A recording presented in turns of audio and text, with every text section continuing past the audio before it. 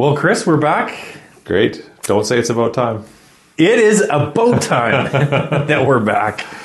And I've been looking forward to getting together to do these here again. Mm-hmm.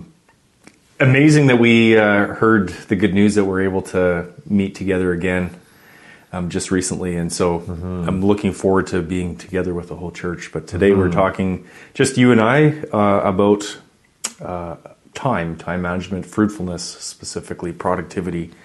Let's just do a summary again as far as where we've been, and let's talk about where we're going here today. So far, just to review, we looked at 4 principles, 4 tools, and we touched on the first habit, and we've got a few more to talk about. Can you just review the 4 principles? Yeah, so these are 4 principles for time management or productivity. They're don't use your brain to remember stuff. There's budget your time the way that you budget your money. Put the big rocks in first. So the idea that you build your schedule around what's important instead of trying to fit in what's important into your schedule. You build your schedule around what's important, and then the things that are not important will fill in like sand around rocks. And then the last principle is fight distraction, and that's just a present reality for many of us today. So those are the 4 principles, and again, there's more principles, but those are 4 that we've focused on for the sake of simplicity. And then the 4 tools are notes for capturing and then reviewing things. So whether that's a notebook in your back pocket or whether that's an app on your phone, just a way to, as things come to your mind, a way to record them right away so that you're not relying on your mind. And then there's a calendar. So essentially anything that you need to anywhere you need to be or anything you need to do on a specific date, it all goes in your calendar. Then again, you can review it. Again, can be a day planner, a piece of paper, or a calendar hanging on your wall. Electronic tools are really nice because they'll beep and remind you. Happened to me. It just happened to me on Tuesday. I've told people I'm forgetful, and this is proof.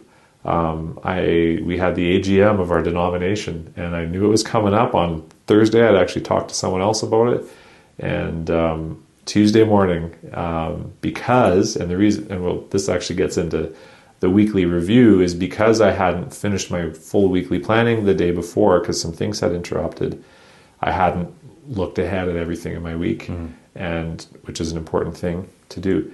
And it was 9:30, and bing, bing, bing, AGM in half an hour. And I was like, okay. So if I hadn't had that little thing dinging me, I would have been AWOL, and they would have been fine without me. But the point is that wouldn't have been good on my end.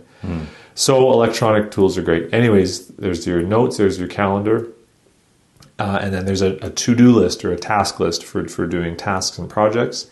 And a task list that integrates with your calendar is ideal. So that if you put a due date on something, if you can see it on your calendar, that's fantastic. And then the last set of tools is just distraction fighting tools. So something, whether it's a restriction on your phone or something like that, the accountability of someone else, whatever, to just help us overcome distraction. Yeah, great. Before we get into the habits, the overall question is why is this important? There's one piece of scripture that we talked about. Thanks. We don't want to just assume that and blast past it, even though we've talked about it. I think this is really key as far as why we're doing what we're doing, why we're talking about this. Yeah. Ephesians chapter 5, verses 15 and 16 says, "Therefore be careful how you walk, not as unwise men, but as wise, making the most of your time because the days are evil." So I really like what we're talking about because it really plays off of or delves into why this is important. Yes. And again, a lot of the material from our series in Titus about good works and learning to be devoted to good works, right? This is a part of the process, right? Because I think a big part of a life devoted to good works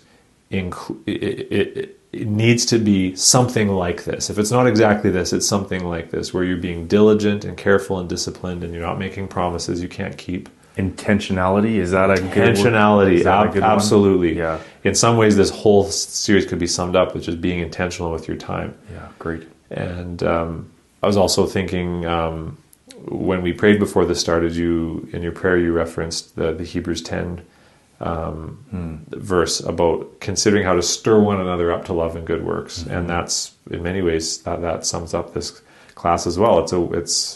It's about, this has hopefully been about you and me in our conversations stirring our listeners or watchers up to good works. That's what it's about. Today we get to talk about habits. We already talked about the first one. Can you remind us what that was all about in a nutshell here? Right. So the first habit, the habits we sort of break down yearly, weekly, daily. And again, there's more. There's guys that do quarterly habit. I mean, again, this is a start. The yearly habit, which maybe you don't need to do every year, but it's a roles and goals assessment, audit, whatever word seems less intimidating to use. But, when we talk about our priorities and scheduling our priorities, we need a way and we need a framework to assess what those priorities are. And so the framework that I've suggested based off of interaction with productivity literature, so guys who have thought this through really carefully, and then also seeing some of these things paralleled in Scripture, is looking at 5 big areas of our life, and then prayerfully thinking through what our roles in those areas are. So in the family, what are our roles? In the workplace, what are our roles? And then having some goals for those roles. What do we want to do? And mixed in there is this idea of vision. What kind of a person do we want to be? What kind of a person is God asking us to be in those roles? And then we develop goals that are specific, measurable, actionable, realistic, and timely. That spells SMART, and we talked about that all last time. And then those goals become our priorities, our big rocks.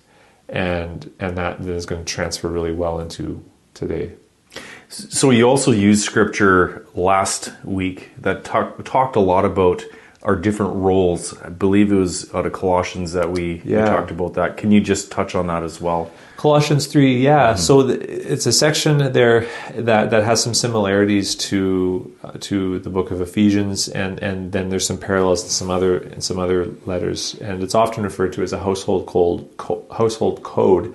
But it's more than that. Is what the Apostle Paul is doing there is he's taking the truth about who we are in Christ, and he breaks it down and applies it to these different areas in our life. So we see there's the personal, like our relationship with the Lord. That's where it has to start, right? And then there's our relationships with our brothers and sisters in Christ. There is our relationships in the family. There's our work relationships. In that first century context, it was slavery and or bond servanthood, which took on many different forms. And then there's our relationship with outsiders, with unbelievers, and in there I include, because it kind of has to fit somewhere, just the idea of just friends and social life and being a friend, and of course that could fit in some of those other ones as well. So those are the kind of the 5 main areas addressed by Colossians, and they map on pretty well to what the productivity authors will do when they kind of break down a life and say, here's kind of these different areas in your life. They kind of line up. Today we're talking about a different habit. So we've talked about the roles and the goals. Today we're talking about... Yeah, we're going to talk about, hopefully, the last 3 habits. We're going to see how this goes for time. But the first one we're going to talk about is weekly planning. Now, I've heard it said that if you're going to pick anywhere with productivity and being more productive, a more fruitful person, if you're going to pick anywhere to start by establishing this habit. And that's debatable, whether that's the first place to start. I would probably say start by just writing things down. That's going to make the biggest difference. However, you start writing stuff down. Okay, and that's kind of the unspoken habit here. We're assuming that you get into that habit where if you need to remind something, you write it down. And it is a habit. If we're just getting started with that, we may need others to remind us. It's kind of funny, you need to remind yourself to write things down. But at some point, you're writing things down. If you never stop and look at what you've written down, it's not doing you much good. And so the idea of weekly planning is that at the end of every week or at the beginning of every week, we take some time. And for some people, this might be 15 minutes. For some people, it might be a couple of hours. It's going to depend on the complexity of the type of work that we do. But what we're doing is making a rough plan for the upcoming week, and getting a sense ahead of time. This is where we're budgeting our time, right? We talked about that as a principle. You budget your time the way you budget your money. Mm-hmm. And this is where the rubber hits the road, is that we look before a week begins and we have our priorities from our roles and goals.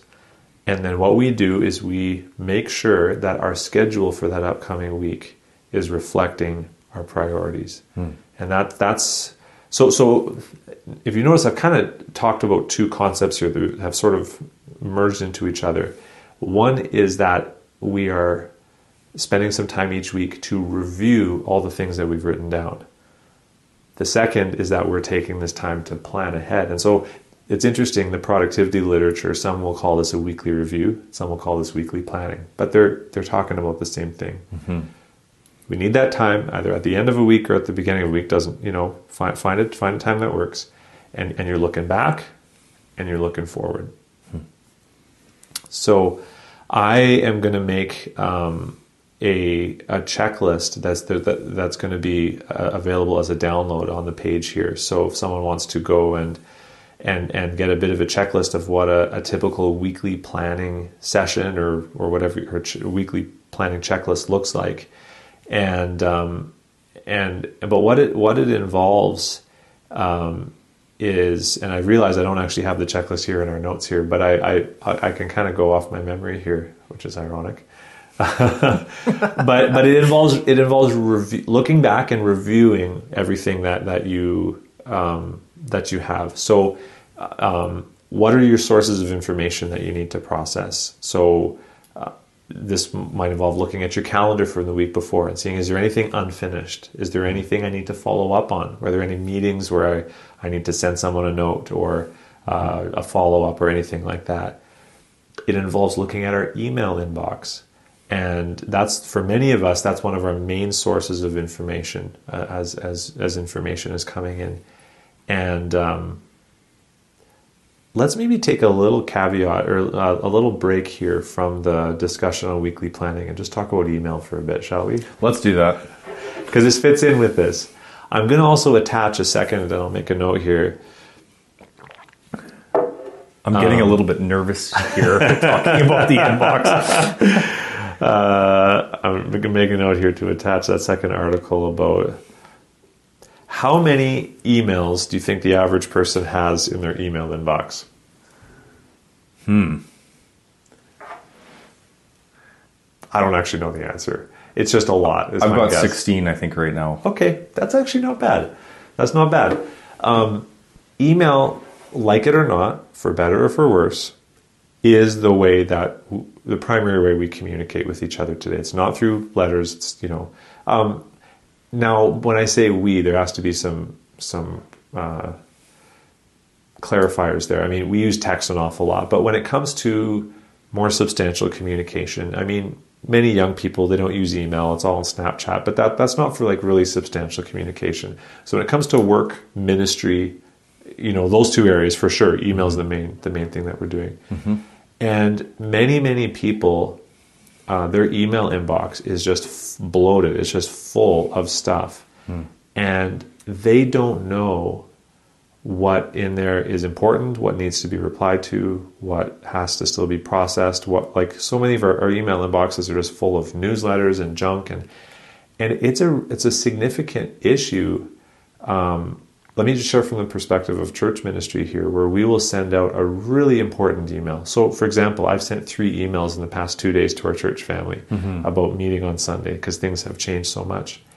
And I just know there's some people who haven't read it yet and will probably get to the other side of Sunday and then maybe finally get to that email message and think, oh, I wish someone had told me. And I don't know that because I know I'm not thinking of individuals. I just know generally many people don't really manage their email inbox really well.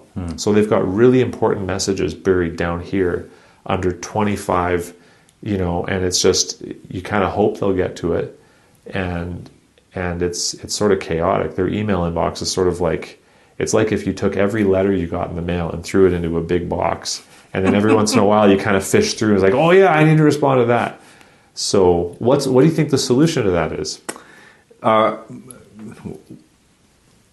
I'm no expert when it comes to email, and I might be way off on left field, but I would suspect it's whenever a person gets some sort of email or information, is to either deal with it right away, prioritize it in some manner, or put it in a specific folder that would be relating to that specific area, and when it's appropriate, respond to them. That would be my take on it. Yeah, you're totally on the right track. My only disagreement would be saying you have to do that as it comes in. Okay. So many of the productivity guys will say you shouldn't be doing email constantly, and this is something I still need to discipline myself with because it's easy to do that. But the recommendations, it depends on the type of work you do, will be to have set times in the day where you check your email and you process it all. What I'm about to suggest, for some people, are going to look at they look at me and say that's crazy, but at least once a week, and for me it's once a day. If I stretch it out, it's every 2 days, but at least once a week, you need to get your email inbox down to zero. Inbox zero is the philosophy. And my question is simply, how else do you know what's important, what still needs to be dealt with, what hasn't been dealt with? And so you can, if you look at it and you're going, okay, still have to respond to that. Yeah, okay. No, that's not important. I'll do it. Yeah, okay. And you're doing all that. But what are you having to do with all that stuff that you just did up here? You're having to remember it. Oh yeah, I have to respond to that email. Oh yeah, that doesn't matter, but I'm leaving it in here because, so you're really transferring stuff from your email inbox to your brain. And so the reason we're talking about this is a part of the weekly review. And for some people, depending on the type of work they do, this should be a daily thing. But at least weekly, you get your email inbox down to zero by doing the kinds of things you've talked about. If it needs to be replied to, you reply to it. If it needs to be replied to later, you file it and then do what to make sure that you actually are going to reply to it later? You add a task, right? So you say, reply to this person, and it goes into your to-do list. If it's just something you need in storage, but you want to hang on to it, you can archive it or put it in an archival folder. And you process it all. So maybe you have subfolders or whatever you do, you process it all. If it still needs to be dealt with, you have it as a task and you get it down to zero. A message in your email inbox is something you have to deal with. You have to do something with it. And so you need a time, and I'm suggesting weekly. Now, the article that I'm going to attach is an article by Matt Perman, who wrote the book What's Best Next, and he comes from a world where, in his kind of corporate world, you might get 60, 70, 100, 150 emails in a day. So, I mean, man, I don't get anywhere near to that, thankfully. But he has a system that if you're starting with, I remember one guy, 23,000 emails in his email inbox, and how does he know what's important and what isn't? But there's a system, there's a way that Matt Perman walks you through of how to get it to a manageable spot, and then how to keep it there going forward. So I just think this is one of those things where you share this, and some people might roll their eyes and say, "Well, that's not very realistic." But if you think about just good works, this comes down to really practically, like if you get an email about something important where you have a part to play in something, or you need to be somewhere, or someone's asking you something important, there's an opportunity you don't want to miss. Correctly, like managing your email inbox well versus having it be chaotic is the difference between good works or not in some cases. At least we can perhaps imagine cases where it might be the difference between good works or not. So I think it's really important, and email is also important. Managing our email well is important from a reliability standpoint. That we know that other people know about us. If I send them an email and it's about something important, they're going to deal with it. They're going to get back to me. And if it's not right away, that's fine. I aim for 48 hours, and that's my time frame. But it's about being reliable and people knowing that if I've sent them that message, I know they're going to read it. And if there's something they need to do something about it, I know they're going to do something about it. So I think you did touch on tools, or a tool a person can get a hold of to help with this. That's right. Can you refresh your memory on that, Chris? Yeah, so there's a few. I mean, Google had one, Google Inbox. I'm not sure if they still have it. In many email programs, you can set rules. The service Amy and I use is called clean.email. It's not a free service. However, these days, when it comes to computer tools, if a service is free, that's usually because they're paying for it with advertising. So what I like about clean.email is you pay, I think it's $40 a year or something. Don't worry, I'm not going to drag Google there, although I could. You pay your $40 a year. Honestly, though, it's so worth it.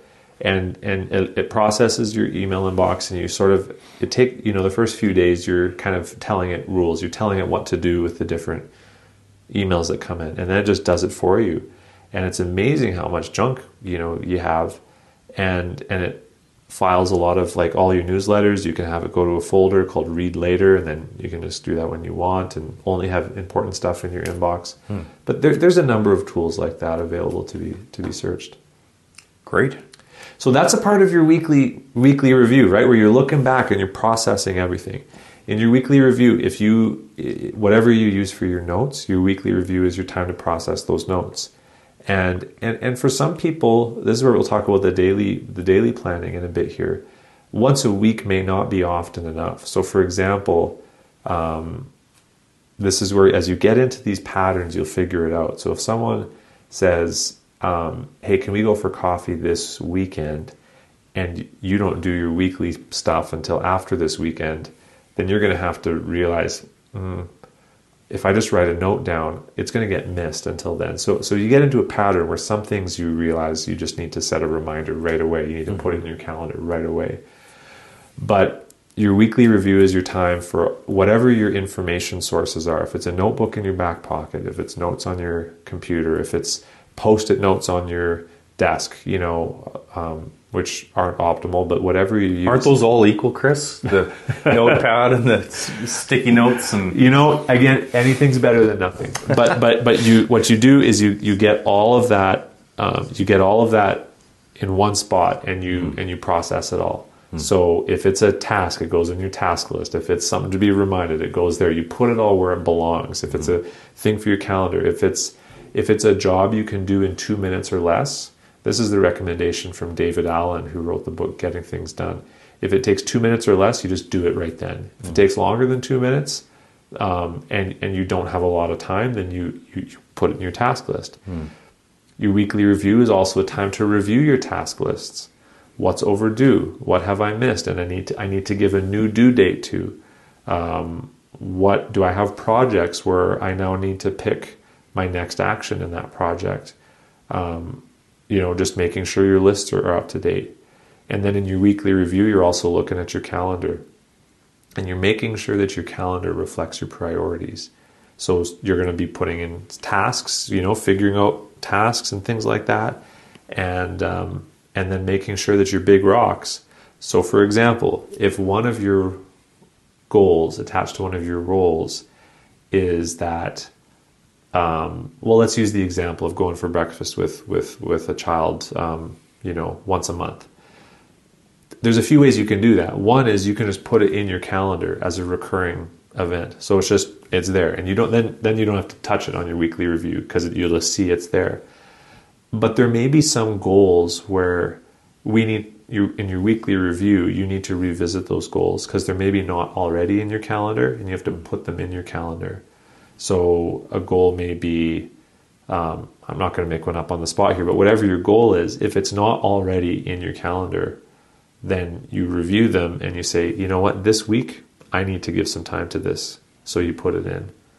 With my goals, I have them marked out and as which ones are already in my calendar and which ones are not.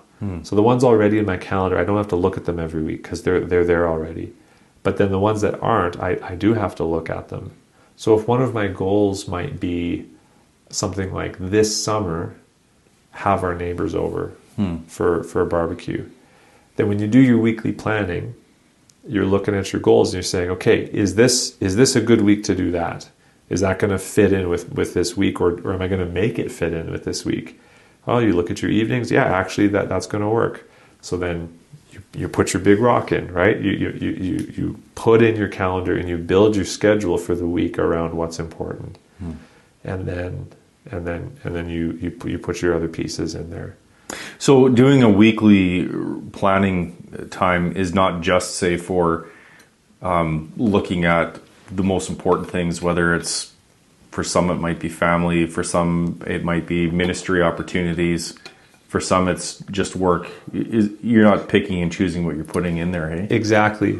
I advocate strongly for one weekly time where you're looking at your entire week. And some people, depending on their work-life balance, as they call it, may be able to get away with not doing that. But I just know, and maybe it's unique for me because I have a job where, the line between my work and my life is perhaps more blurry than others. So some people, if it's just a 9 to 5, for example, and their work hours are the same every day, they might be fine, Monday morning to take half an hour to just plan out their work hours. And then maybe it's, Sunday night or Saturday night that they're planning out their evenings and their Saturday and Sunday. They might be able to do that depending on that. But if you have any amount of flexibility in your work, where there's some give or take, then doing it all at once, I think, is really, really important. I said this to the college students that I used to lead. I said, even if you're doing that weekly review and you're planning your work projects, and you're doing it on personal time, it's going to pay for itself because it's going to make you a much more effective employee, and that's going to get noticed, and that's going to be rewarded if you're in a healthy work environment. So yeah. I advocate for doing it all at once unless you have really predictable work hours. Then you can, just plan your personal time in one shot. One of the things that happens to me almost every week is that when I actually sit down and review my notes and my task and everything, I almost always feel overwhelmed. Because I look at this big list and it's just like, whoa, this is a lot. But once I actually start breaking it down, and usually it's within about 15 minutes of just putting this here, this here, this here, this happens this week, this is long term, this is short term, and I actually then start putting things into my calendar. I'm going to meet with this person here, and then I'm going to do these 3-4 tasks here, and it's all of a sudden I get to that spot 15 minutes in or so where it's like, oh, this actually fits. It's amazing. Just like, when you have. Imagine if you were to go into your bedroom or your garage or whatever and pull everything out of the shelves and drawers and put it all on the floor. You'd walk in and just be like, but then you actually start putting things where they belong, and whoa, there's a lot of space here. And that's what I experience on a weekly basis. When I go to review all my notes and stuff, it looks chaotic. But then you start putting things where they belong and fitting them in together, and you realize this actually works.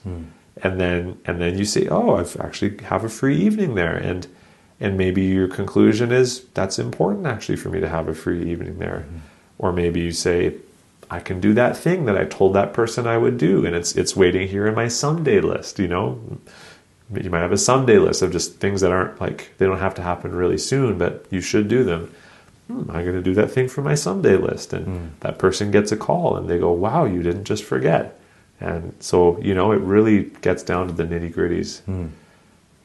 So I know in finance, if a person has money that's just sitting there not doing anything, it's seen as almost as a waste. It sounds like with time management or productivity, if you're allocating specific time for certain tasks, if it's not being used for something, in a way it becomes unproductive. Yes. Is that a fair It is. analogy? Or And what I would say is, it doesn't mean that you're working in every block of time, but it means that you're even planning for your rest.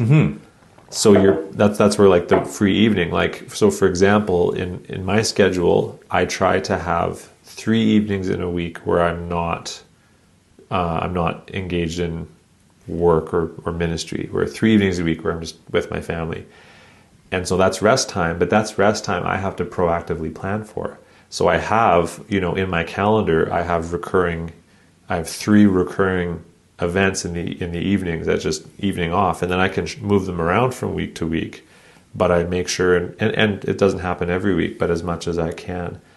Because if we don't plan even our leisure time, then it will probably expand. Like, so for example, again, this is the context of the college students, right? I was saying to them, if it's Saturday and all you have is a task list of some things you want to get done, and then you think, I also have some time off, so I'm going to play, NHL on my PlayStation or whatever, you will probably play that game far longer than you should, and then run out of time to do the tasks. So instead, to actually say, here's my tasks, that's probably going to take 15 minutes. So that this is assuming, well, even if you don't have a task list that integrates with your calendar, you can still look at your task list and say, that task probably going to take 15 minutes. That's probably going to take half an hour. That's easily an hour and a half. So then you say, for these things I want to do this day, that's going to be about 2 hours. So you put a block of time on your calendar for 2 hours, and you put tasks. So that's a way of doing things if your task list doesn't automatically go to your calendar. And so then I encourage them to actually put a block on their calendar and say, so if you're thinking, I have some time off on Saturday, I'll play NHL. How long do you want to do that for? What's an appropriate amount of time? Pick it and actually put it on your calendar. And maybe you just put leisure or whatever, and maybe you're embarrassed to put it on your calendar. So you put something up, you butt something else up to it, so you just got this blank space, but at least you're planning for your leisure as well as for your work. And that allows you to make sure that you're not spending too much in either. And I know often, for me, I often will, for me, and everyone's different, but I have to plan to rest, or else it won't happen. And so I have to block out time, and this is a pretty common thing, I think, for people who are engaged in a lot of things. You have to block out time where you're not going to be working or engaged in activities. Can you touch on the suitcase principle, talking about this? Because I think that's a good thing to talk about at this point. There's actually a proper name for this principle that has someone's last name associated with it, but it's basically the idea that work expands to fill the space allotted to it.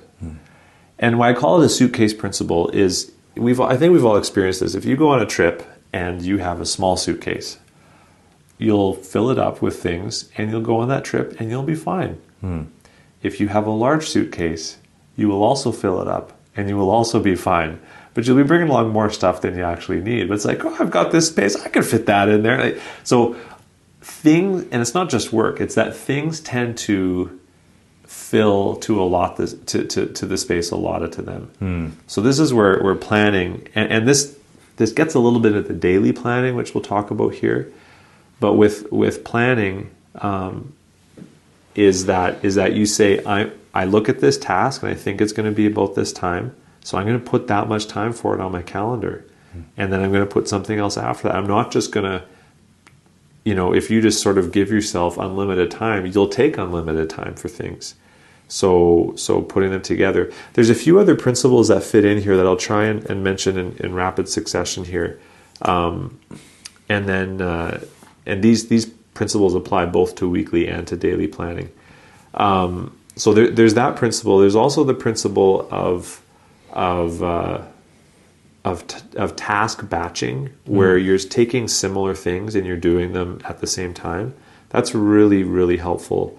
So we were just talking about this, right? So if you have to like write an email and do this kind of task and then do this kind of task and then write an email and do one of these other tasks here, if you do them in that order, your brain is constantly like going from this to this to this, and it's incredibly inefficient. You agree with that in your experience? Absolutely. Yep. So it's far more efficient if you're able to say, I have 6 emails to write. I'm going to put a 2-hour block, and I'm going to do my emails in that time. Do them all at once. So it's task batching, or time blocking is also another phrase for that, because you're blocking out time to do those tasks. Your tasks aren't just this wish list. Your email inbox isn't just this cavern that's, fills you with terror whenever you look at it, but it's actually going on your calendar in blocks of time, and you're doing those things at the same amount of time. The other principle that I'll mention here when it comes to planning is the bookcase principle. So we've talked about the suitcase and the bookcase. Here's the thing with the bookcase principle, and we actually have a great illustration here. I'm not sure I'm actually following this right now, but because I'm a little bit over capacity with some of these. But the idea with a bookcase is you want to fill it about 70% full. Can you guess the reason why? If it's jam-packed full, it's hard to get your books out, and it prevents you from actually doing that. But think about adding a new book. If you have to add a new book, you can't. Or if you do, and you want to make room for it, the domino effect. Now we're on to a third metaphor. But so, for example, this happened here when I was organizing some stuff in my library, and I wanted to put a book up there, and that meant having to move some books over there, and then moving some of those over there, and some, and it becomes this huge cascade. So the idea is that because none of our plans are exactly what's going to happen. I mean, you could almost say every weekly planning session is to start by reading that passage from James 4. If the Lord wills, this is what we'll do. Our weekly plans almost never actually fit with what actually is going to happen. So the idea is that as you plan your time, you only plan it about 70% full. So you don't jam pack it all. And there's 2 ways you can do that. You can leave 70% or fill up 70% on your calendar and leave 30% blank.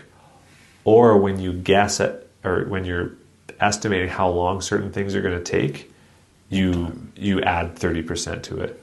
And so then you can go this to this to this, and it looks like you have a full schedule, but you've over budgeted by 30%. So that way you can roll with the punches, So someone needs, like, you have to do something, or something takes longer, or you can make room for someone in your day. So like in my work, that I need to be able that if someone walks in and says I need to talk, that I don't say sorry, close the door on them, like that I can say sure. And so that's a part of that principle. So I'm a little bit shocked in hearing that when a person puts something in their schedule, it's not like written in a stone. It depends on the type of work that you do. But for me, for example, in my work, I will put a meeting in my calendar, and it's not uncommon to have someone call the day before and say, that actually doesn't work for me. Can we reschedule? So, none of our plans survive. Or just thinking a job's going to take so long, and then it actually ends up taking way longer or less. Those are less frequent, but they're fun when they do happen. I got that done. Yeah. So when it comes to planning your week, there's a few more things I want to say here. One is you can go really detailed or not. Like, so for example, in the weekly planning checklist that I give, that people are going to find, which is based on some of these other productivity books, I don't think in there I talk about necessarily planning out your every day in advance. This is what I do now, is when I plan my week, I basically plan each day ahead of time, and again, those plans, especially by the end of the week, they usually don't survive. So usually the last day I leave a fair bit of blank space, sometimes even a full afternoon blank, because you need to roll with the punches. But your weekly planning can simply be can simply be, here's my big rocks for this week. Here's my priorities for this week. I look at what's already on my calendar, and then it's every day, as you take a few minutes every day, that you're actually planning out your schedule for that day. So you can. Here's and so we're getting into that next habit. Here's what I would say: before you begin a day, it's very wise. I'm not going to say you need to, but it's very wise to have a schedule for that day.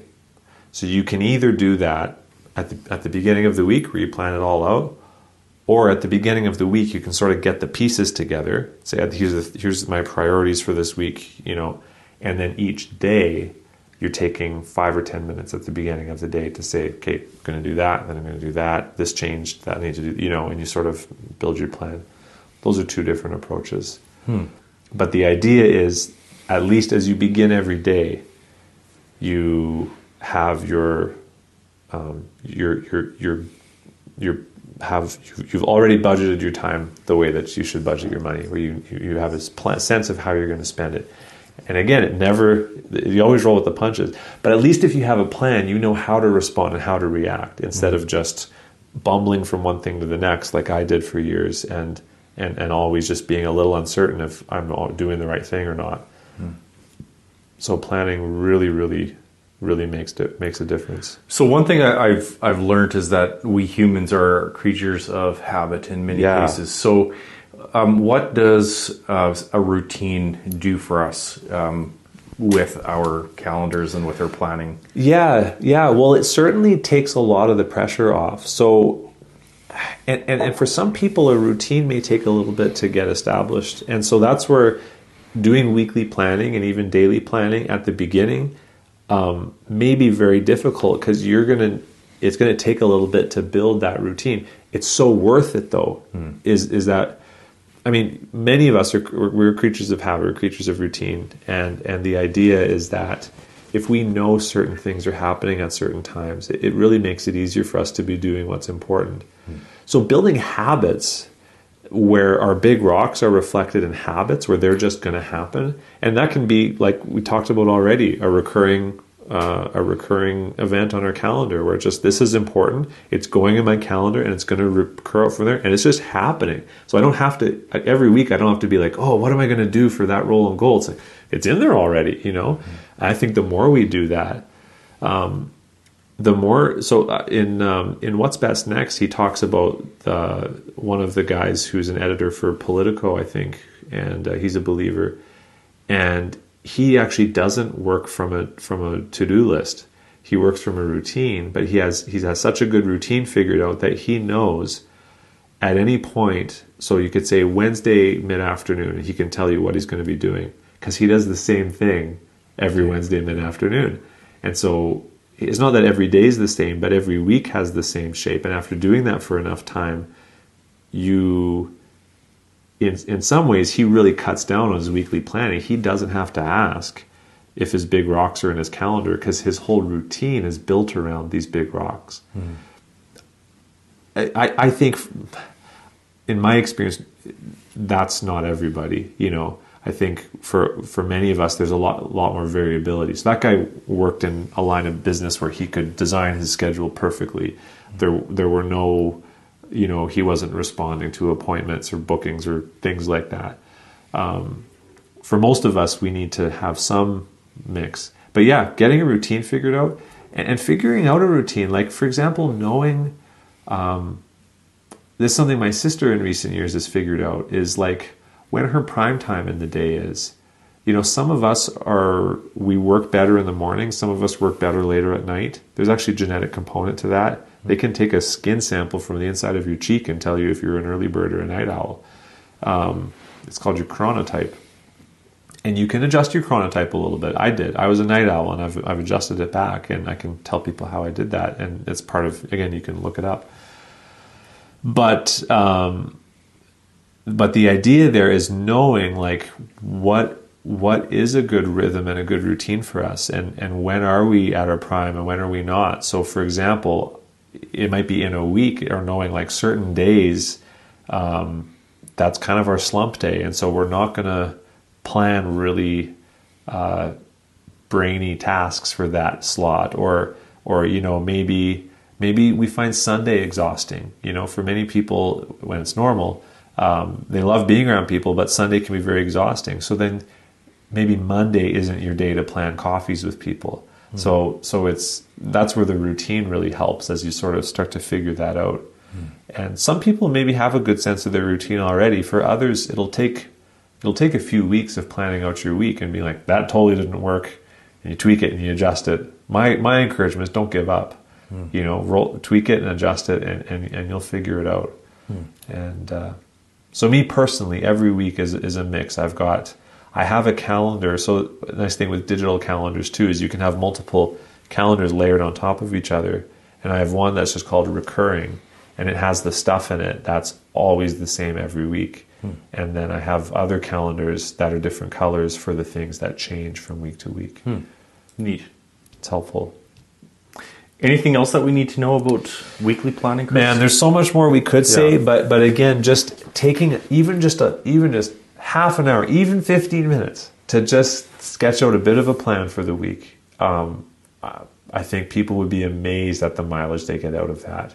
And so again, I've heard it said by a few people, if you start anywhere with productivity, start with, and so even if it's an hour that you spend on an afternoon, a Saturday afternoon or whatever doing this, it will pay for itself so much more. Even just again in your sense of stress that you have, because it changes so much. So I'm doing my best to sell people on this idea here. Yeah, I read a quote made by somebody who said that a 40-hour work week that is planned is just as effective as a 60-hour plus work week that is unplanned. That makes a lot of sense. Yeah.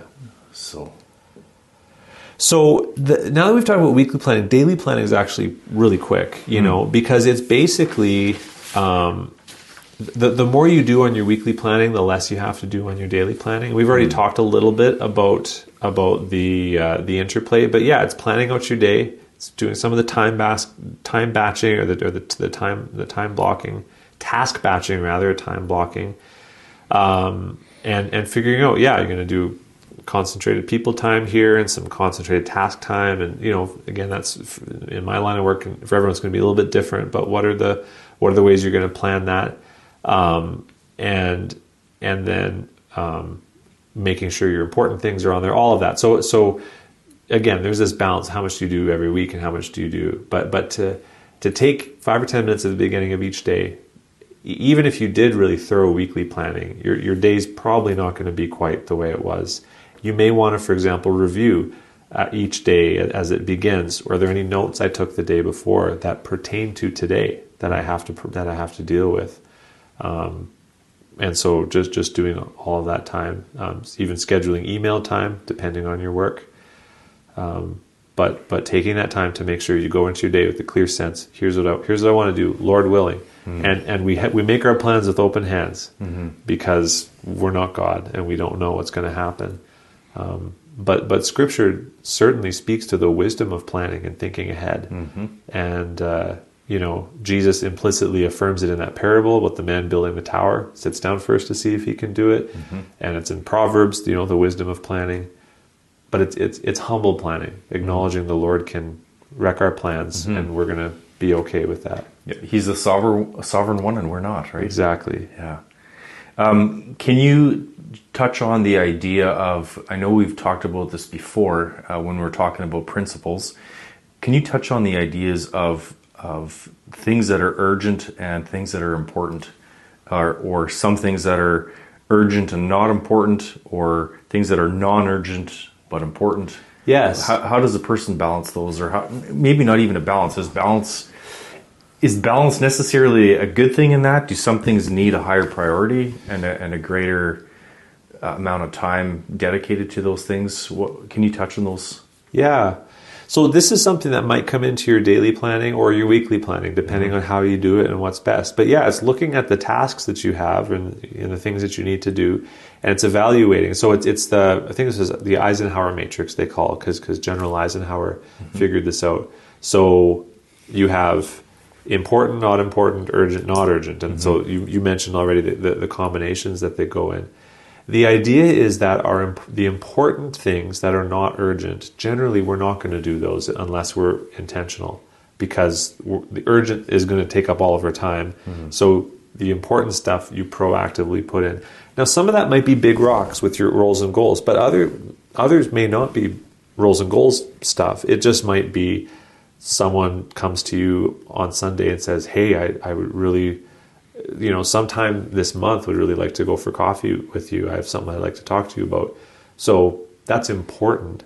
It's not necessarily urgent. Like if you don't respond by tomorrow, you're going to lose the opportunity. But it is important. So you have to proactively plan for that. So there's the things that are important. There's the things that are important and urgent. Those you pretty much got to do right away. So again, when you're planning your day or you're planning your week, make sure you're giving time for those. Where it's important, you got to do it, and it's urgent, you got to do it soon. Then there's the things that are urgent but not important. And we got to really ask, should I be doing this? If it's not important, should I even be doing this? And in sort of the management world, they will say those are the things to delegate to other people, where it's urgent, but it's not important for you to do, so you ask someone else to do it. Maybe we have that option, maybe we defer it, but that's kind of the sand that if it fits with the rock, that's great, but and then there's the things that are not important and not urgent. And those fit great on a someday list, where it's like, now even a someday list might have some important things on it, but not important, not urgent. We got to ask if that even should be on our list. Like NHL hockey on a PlayStation, for example. For sure, yeah. That's a question we got to ask. If it's not important, for me to do, and if it doesn't have to be done soon. Now again, maybe it's one of those leisure things where it's a helpful, like I don't know, all kinds of examples. But if the only thing we do out of this is just ask the questions, and again, it comes back to what should I be doing? What should I be doing? And what does God's word tell us about that? If we just ask those questions, that's a huge step in the right direction. Great. So we got our final routine, which is get to work and roll with the punches. And so... Is that self-explanatory? I think so. There are punches, and you will have to roll with them. Our plans don't survive, and so... but it's just doing it. But in my experience and in the experience of everyone I've read in this field, going into your day with a plan and having that plan be challenged and having to kind of salvage parts of it the next day and say, oh, I tried to do that yesterday and that didn't work, so I'm going to try again. Like, that is significantly better than going into your day with no plan at all. So the best laid plans of mice and men, right? It's still better to have no plan at all. But we got to roll with the punches. And still better than having no plan at all. Exactly. Yeah. And then we do our work prayerfully and with dependence on the Lord. And incorporating some of that daily planning in with your devotional time would be great. So, I mean, Lord, here's what I want to do today, and give me wisdom as I do this, and help me. So that's actually integrating your walk with God with your daily life instead of sequestering it in a few minutes in the morning, but to pray through your plan for the day, would be really good. Is there? This is kind of maybe going off in left field a bit, but would you say it's a fair thing, or maybe it's not even a fair question, but is it possible that if a person is going through life with all sorts of responsibilities and struggling with direction, that stress and anxiety and making bad day-to-day decisions can be part and not looking ahead, planning, making schedule? Can this be helpful for some people in this regards? I would say 100%. Yeah, 100% it would be. I think this is helpful for anybody. But I think the person you've just described would be a person I would strongly encourage to start approaching their time and their the output of their life with some intentionality and some directness. I had a good conversation with someone this week, and I told them I was a little concerned with especially 2 classes ago or conversations ago, that the things we were sharing, things I was sharing, was a little bit too specific and detailed and maybe intense.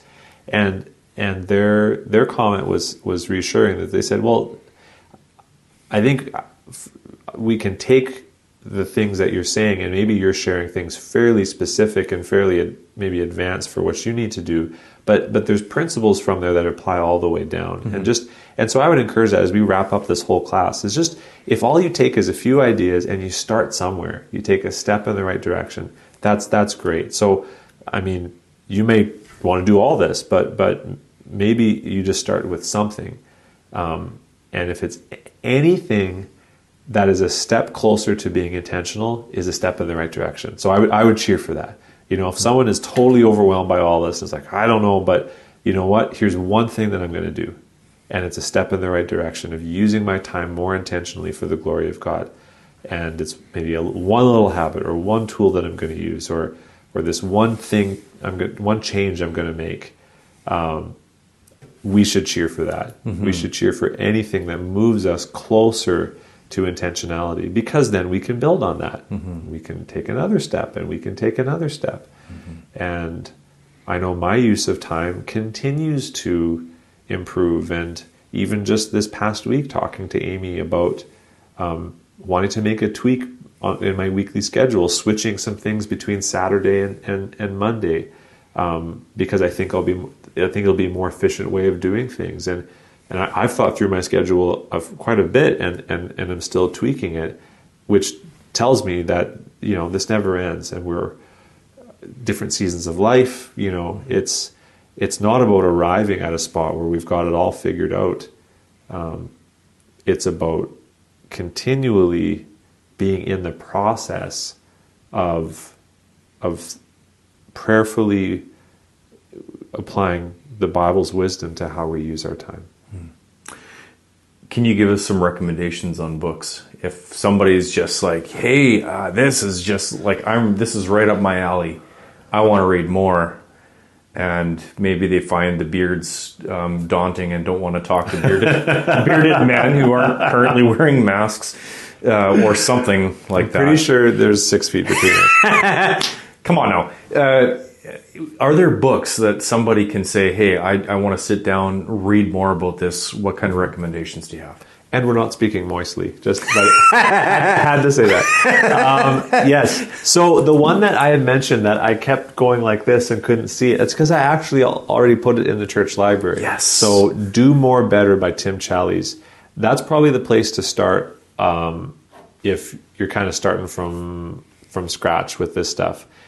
Again, he walks you through 3 tools, you know, and he even gives the software recommendations: Evernote, Todoist, Google Calendar, shows you how to use them, gives you, it's down and dirty. He doesn't do a lot with convincing you why you should be productive. He just sort of assumes you want to be productive. Here's how to use these tools. And so it overlaps with some of the things we've talked about, but kind of walks you through step by step. That's in the church library.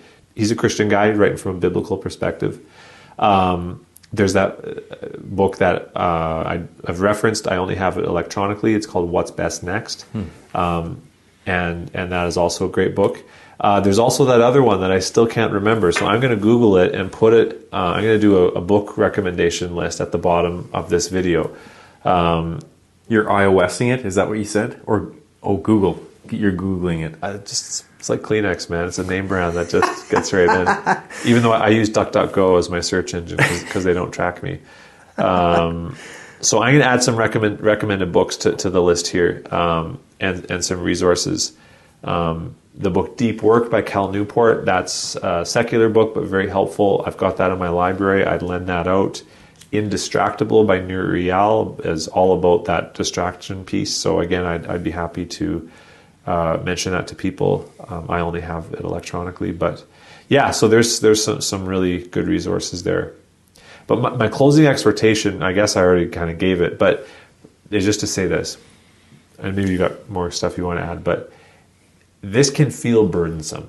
when you talk about all this stuff, it's like, oh, I'm busy, I'm stressed, and you're telling me to do more things. You're telling me that I have to plan my week. You're telling me I have to plan my day. Like, you're giving me more to do. But your statement about the planning a 40-hour week is as good as a 60-hour is totally true. And what people find as they start to do this is just how free they feel. It feels like a backpack's being taken off. It's just, oh, okay, like this actually works. I can do this. I actually, and after you have a week or two where it's like honestly, nothing beats the feeling of actually doing something, especially when you're doing it for someone else, that you sort of had in the back of your mind for months, that's sort of been burdening your mind of like, oh, I need to do that, I need to do that, I need to do that. And then you actually sit down and plan your week and you decide, I'm going to do that on this day, and you put it on your calendar, and then you actually get there and you do it. Man, nothing beats that. And just to start to do it, and you realize it's just amazing. And we're able to be more effective and more fruitful than we might think. Mm-hmm. And the joy in that, it's not just the feeling of being productive, it's just the joy of serving the Lord and being fruitful for Him and looking forward to His well done, right? Because parable of the talents, He's given us these resources. Our time is one of them, I believe. And the things we're good at, the things we're able to do, the people in our lives, these opportunities, I believe that's all part of those resources the Master's given us. And He wants us to invest them. Mm-hmm. He wants us to not just bury them in the ground. And so it's, to have this eternal perspective that this is why we do all this stuff. This is why we write stuff down instead of trusting our brain. This is why we use a calendar. Mm-hmm. This is why we learn how to use Siri if we need to do that. It's for the well done, good and faithful servant, and that is should be a great motivator to us. Chris, that is absolutely inspiring. Thank you for bringing all this information to us. I have nothing more to add to that. That was fantastic. Great. I'd be happy to have a follow-up conversation with anyone about questions or specifics or. Are you talking about Apple products only, or does that include Android products? Hey, I've helped you out a couple of times. So. Oh, no, that's great. Awesome. Wonderful. Well, Curtis, thanks for doing this. It's so great doing it in the conversational format. I've really enjoyed it. My pleasure. Great. Awesome.